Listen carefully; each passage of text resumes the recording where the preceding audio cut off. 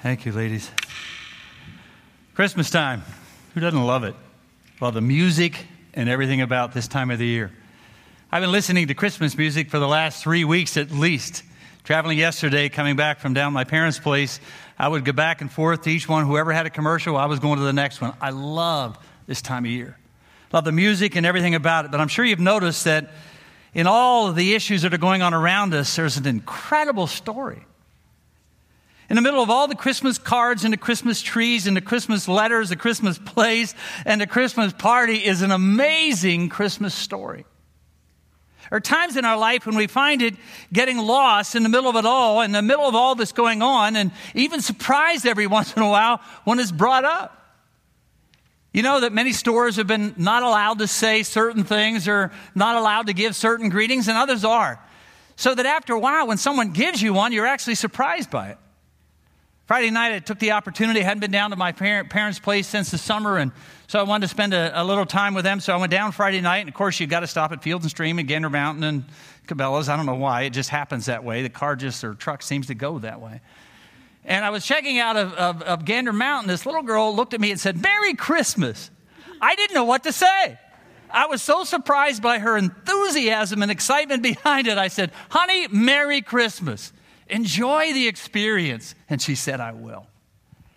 You know, and I know that in the middle of all the things, every once in a while, if we're not careful, the real essence and meaning of it can get lost or is somewhat confused or at least a little muddled. Hard to believe, but there are actually less people that find Christ in December than any other time of the year when you would think it sometimes the opposite. What happens, though, in the middle of all of that is the story gets kind of watered down in the midst of all the other things that are going on. Family Circus cartoon a number of years ago was the little girl telling her baby brother the story of Christmas, and this was her version. Jesus was born just in time for Christmas up at the North Pole. Surrounded by 8 tiny reindeer and the Virgin Mary, then Santa Claus showed up with lots of toys and stuff and some swaddling clothes, and the 3 wise men and the elves sang Christmas carols with the little drummer boy, while Scrooge helped Joseph trim the tree. Now that's just a hair confused. Little girl in kindergarten whose mom had just had a baby before Christmas went back to school, and the teacher said, "How did it go?" The little girl said, "Well, he's all right, but there's a whole lot of things around the house that we needed more." Sometimes that's the world's view of Christmas. It's a great story, but let's get back to Christmas. I love to watch all the Christmas specials. We have watched them so many times, so often, that I can rehearse every single line and say them all down pat. And I'm still going to watch them. One of my favorites, of course, whose isn't, is Charlie Brown's Christmas and the Christmas tree and all that. I can't believe you guys did that and pulled that up. But in the middle of all of that, do you remember that one character who came out and said, "Let me tell you the real meaning of Christmas"? Who was it? Linus. And all of a sudden, in the middle of all the hype and activity going on, he shares a Christmas story. And of course, Charles Schultz, who's a believer, wanted to make sure in the middle of all the things going on, this amazing story is elevated and put out. This morning, I want to talk about the essence of Christmas. I want to back up for a moment, and not just at that particular event. I want to go back in time for just a second to look at all the aspects of this amazing story. I want to share this morning the incarnation and God becoming flesh and 4 simple statements that go with that. The first one is this. It's an idea that permeates all the New Testament. So often when you think of the Christmas story, you automatically go to Luke and Matthew, and we will in a second. But the idea of God becoming man, God coming with us, Emmanuel, is a story that goes well beyond a verse or a chapter. It's all the way through the New Testament. The ones that we're more familiar with is in Matthew chapter 1. Let me read it. This is how the birth of Jesus the Messiah came about. His mother was pledged to be married to Joseph, but before they came together, she was found to be with child through the Holy Spirit. Joseph, her husband, was wanting to be faithful to the law, and he didn't want to expose her to public disgrace, and he had in mind to divorce her quietly. But after he considered this, an angel of the Lord appeared to him in a dream and said, "Joseph, son of David, don't be afraid to take Mary home as your wife, because what is conceived in her is from the Holy Spirit. She'll give birth to a son, and you're to give him the name Jesus, because he will save his people from their sins. all this took place to fulfill what the Lord had said through the prophet. The virgin will conceive and give birth to a son. His name will be called Emmanuel, which means God with us. The version that we're familiar with in Luke 1 goes this way. In the 6th month of Elizabeth's pregnancy, Elizabeth is a relative of Mary, who eventually bears John the Baptist. God sent an angel, the same one, Gabriel, to Nazareth, a town in Galilee, to a virgin pledged to be married to a man named Joseph, a descendant of David. Her name was Mary. The angel went to her and said, "Greetings, you who are highly favored. The Lord is with you." Mary was greatly troubled at his words and wondered what kind of greeting this might be. But the angel said to her, "Do not be afraid, Mary. You have found favor with God. You'll conceive and give birth to a son. You're to call him Jesus. He'll be great and be called the Son of the Most High. The Lord God will give him the throne of his father David, and he'll reign over Jacob's descendants forever. His kingdom will never end." "How can this be?" Mary asked the angel, "since I'm a virgin." The angel answered and said, "The Holy Spirit will come upon you, and the power of the Most High will overshadow you. So the Holy One will be born, will be called the Son of God. Even Elizabeth, your relative, is going to have a child in her old age, and she was unable to conceive and now is in her 6th month. For with God, nothing is impossible." "I am the Lord's servant," she answered. "May it be fulfilled." And the angel left her. Now, when you and I consider the Christmas story and Emmanuel, God with us, we normally go to those two places. They're incredible stories. But the story of God coming to humanity is all the way through the New Testament in Matthew and Luke and John and Philippians chapter 2 that we'll see next Sunday morning. In Hebrews, it says this: "Long ago, God spoke to our ancestors in many and various ways, but now in these days, he's spoken to us by his Son, whom he appointed heir of all things, through whom he created the world. He is a reflection of God's glory, the exact imprint of God's very being, and he sustains all things by his powerful word."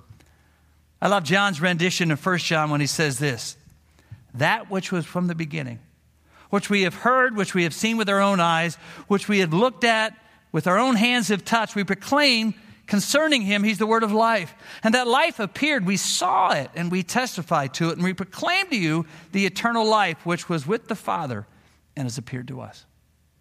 Incredible story, never to be confined to a verse or a chapter, a song or a story, but all the way through the New Testament, God is saying, "I love this world so much that I came to be in it."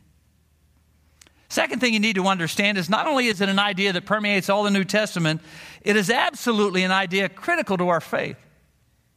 As followers of Jesus Christ, it's extremely important for us to accept, embrace, and declare the truth of the incarnation. John says this in 1 John, "Every spirit that confesses that Jesus Christ has come in the flesh is from God, and every spirit that doesn't isn't from God." In Luke chapter 1, we find the story of Mary. Mentions 3 times that she was a virgin. The 3rd time in verse 34, she asked the question, "How? How can this be when I'm still a virgin?" The angel goes on to tell her that God's Spirit is going to come upon her. That divine connection will take place. And then he says this: "Nothing is impossible with God." That's the Christmas message. You see, you take out the miracle of Christmas and it's empty, but you put God in the middle of it, then all of a sudden the virgin birth, the incarnation, God coming into the world as a baby, as human as we are, yet divine, it all fits together. Why? Because God has nothing of impossible things that he wants to share with us. When the Bible tells us that God's Son miraculously entered a woman's body, as unbelievable as it sounds, it's true. Believe it as truth, and you trust Scripture in all other areas as well. Doubt it, and you begin to doubt the other unusual events in Scripture. Then Scripture loses its relevancy, and more importantly, its authority.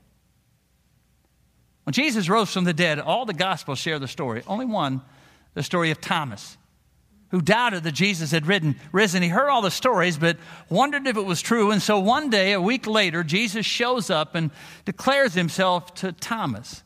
And Thomas makes a declaration, "My Lord and my God," first time that those two things were put together. This is not just our Savior. This is God himself. And then Jesus looks at him and says, "Blessed are those who see and believe, but even more blessed are those who don't see and still believe." Our understanding of the incarnation is not only important because of what it declares about who he is and what he's done, it declares a real critical truth about Jesus. You see, once we understand the incarnation, we understand Jesus.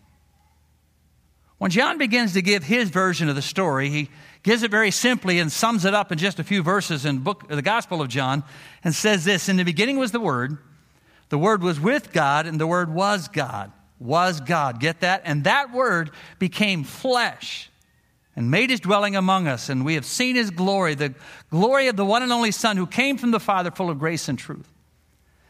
Now that phrase in verse 14, the Word became flesh, the Greek for this is sarx. What's interesting is that's not the Greek word for flesh. The Greek word for flesh here is soma, which means my fleshly body. But it's more than that. Sarx that he uses here in this context is more than just flesh or taking on what you see on the outside. When he says the Word became flesh, it literally means that he took on the soul of a man, the nature of a man, the mind of a man. In other words, John says when God became flesh, it's more than just God being in an earthly body. It was God literally taking the likeness of a man. He thought like a man. He acted like a man. It's incredibly important for us to understand. You see, as a child, when I heard about Jesus being tempted, I thought, well, he's God. He knows what the devil is doing. But what I did in that is I put a God mind in a human body. When John says he became flesh, he not only took on a body like us, he took on the mind of a man. And our weaknesses he understands, which is why Paul tells us later, when Christ is tempted, he was tempted in all ways just like us. He literally was, which essentially means he knows exactly how we feel. You may or may not have heard the story, and the very first time that local anesthesia was used in a surgery, it was all the way back to February of 1921. A guy by the name of Evan Kane, Dr. Kane, had for 37 years done 4,000 appendectomies and really believed that it could be done with a local anesthetic instead of going all the way under. He tried to convince them that it really would work. And he asked for a volunteer so that he could do it on them or perform it on them so that they could see it really did work. No one wanted to volunteer. Who would? They were afraid they would somehow wake up in the middle of the surgery, and to be honest with you, nobody wanted to be awake for any surgery at all. I wouldn't. I said, if I have to get a hangnail removed, put me out. And so it was very difficult to find anybody that was willing to do it, and finally he did, and performed that surgery with local anesthesia. Now, if you've heard the story, you know the outcome of that. It wasn't only the idea that he, for the first time, performed local anesthesia. The issue in all of that was the patient, because the patient was Dr. Kane himself. He did it on himself because he couldn't find another volunteer. And so he volunteered to be the patient. And to prove his point, he operated on himself. The doctor became a patient in order to convince the patients to trust the doctor. The story of a doctor who became his own patient is mild compared to the story of God who became human. He did that so that we could believe that the healer knows our hurts. He understands our pain. He voluntarily became one of us. He placed himself in our position. He suffered our pain. He felt our fears. Rejection, he felt it. Temptation, he knew it. Loneliness, he experienced it. Death, he tasted it. So that he could say, I know exactly how you feel. It's not God at a distance somewhere, less concerned or unconcerned with what you and I are facing. It is a God who tabernacled, who tented with us so that he could know and we could know that he understands everything I face. Every feeling I have, every emotion I'm going through, every temptation I have to deal with.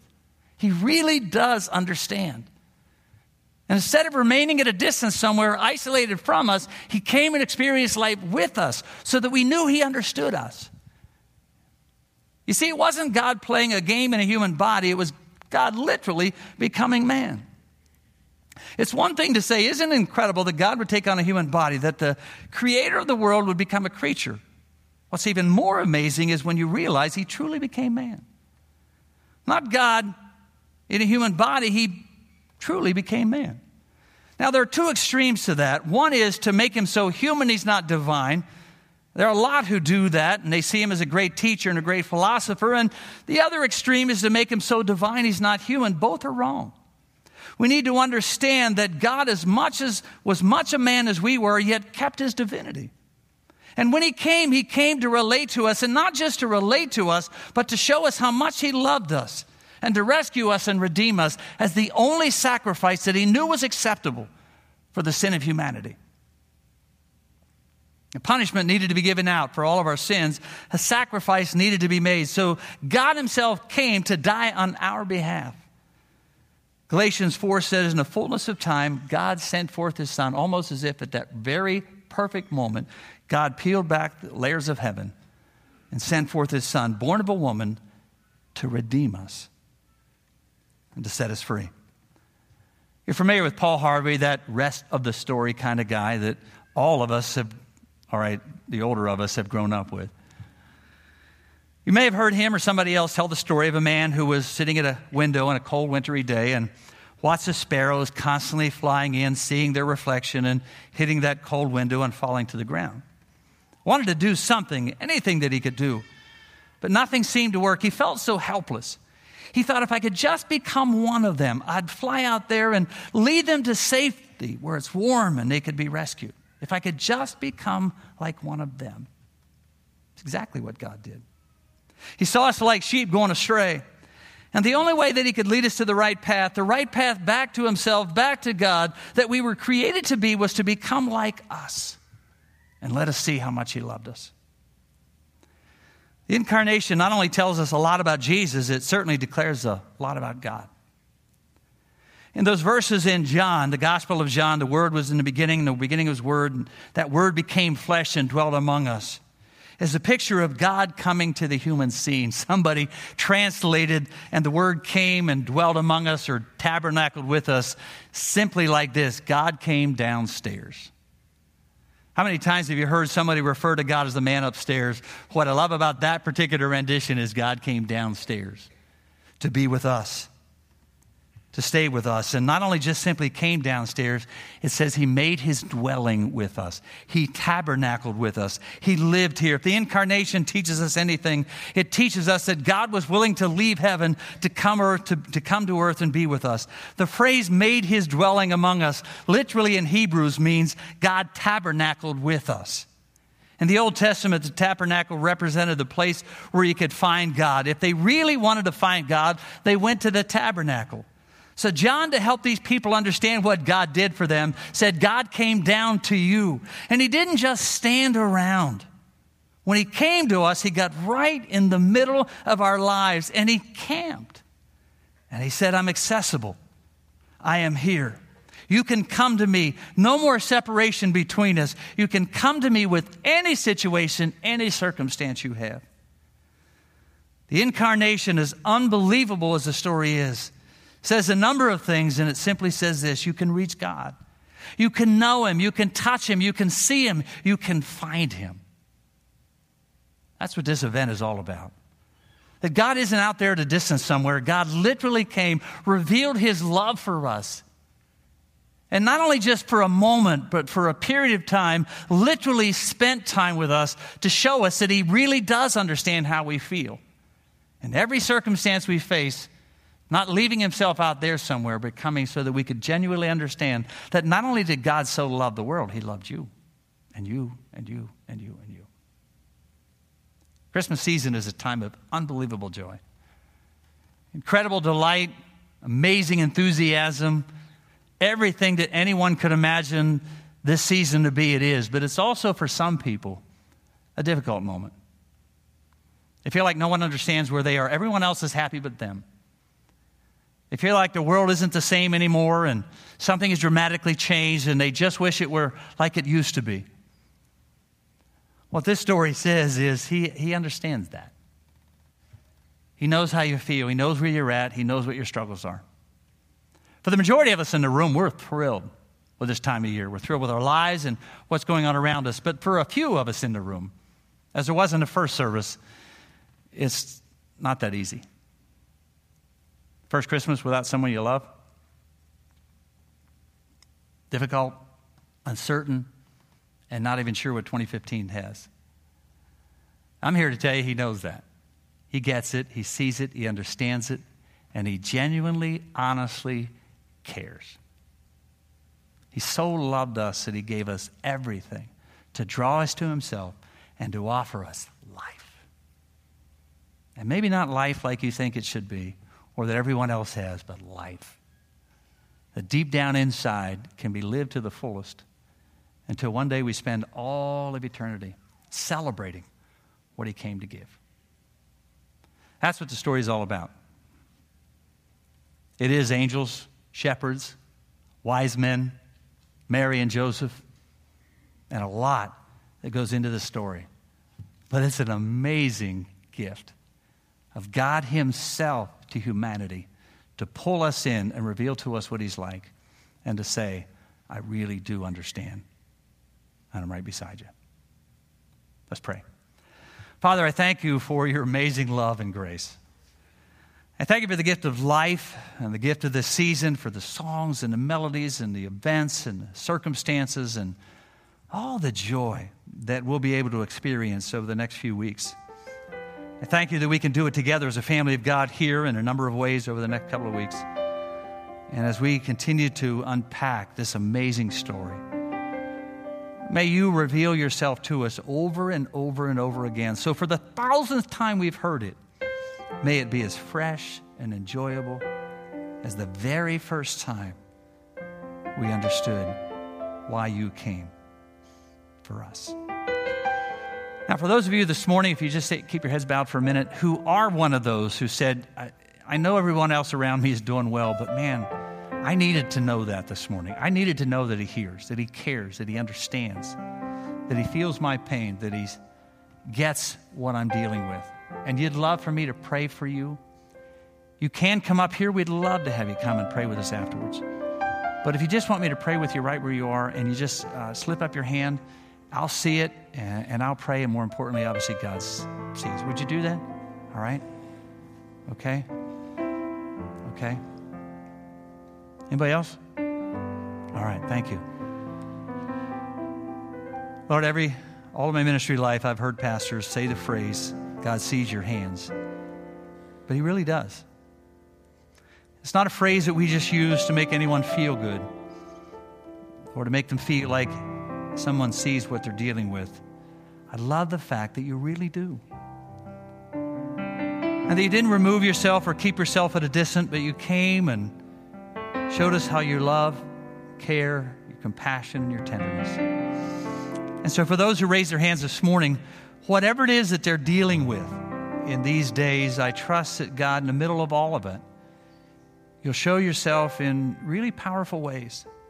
In a quiet moment, in a friend, in a card, in a smile, in a greeting, in a story.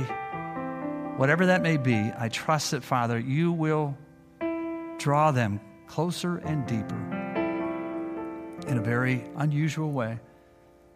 And so they'll, in a sense, hear that tap on their shoulder saying, I'm here. I understand. I get it. I'm walking with you. I love the fact that, Father, you came and you said, those who are weak and weary and heavy laden, come to me and you'll give us rest. And sometimes in the middle of this crazy season, we need a lot of rest.